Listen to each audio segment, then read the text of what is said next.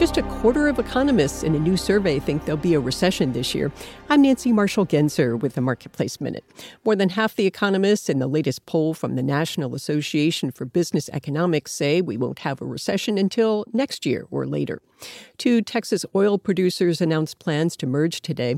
The deal between Diamondback Energy and Endeavor Energy Resources is valued at about $26 billion.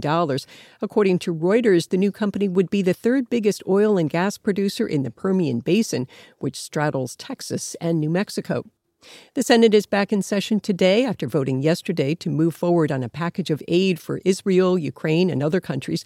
There could be a final Senate vote on the bill this week. Its fate in the House is unclear.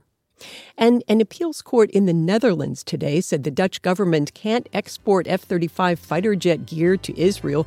There's a regional warehouse of F-35 parts in the Netherlands. It's one of several in Europe. I'm Nancy Marshall-Genzer with the Marketplace Minute.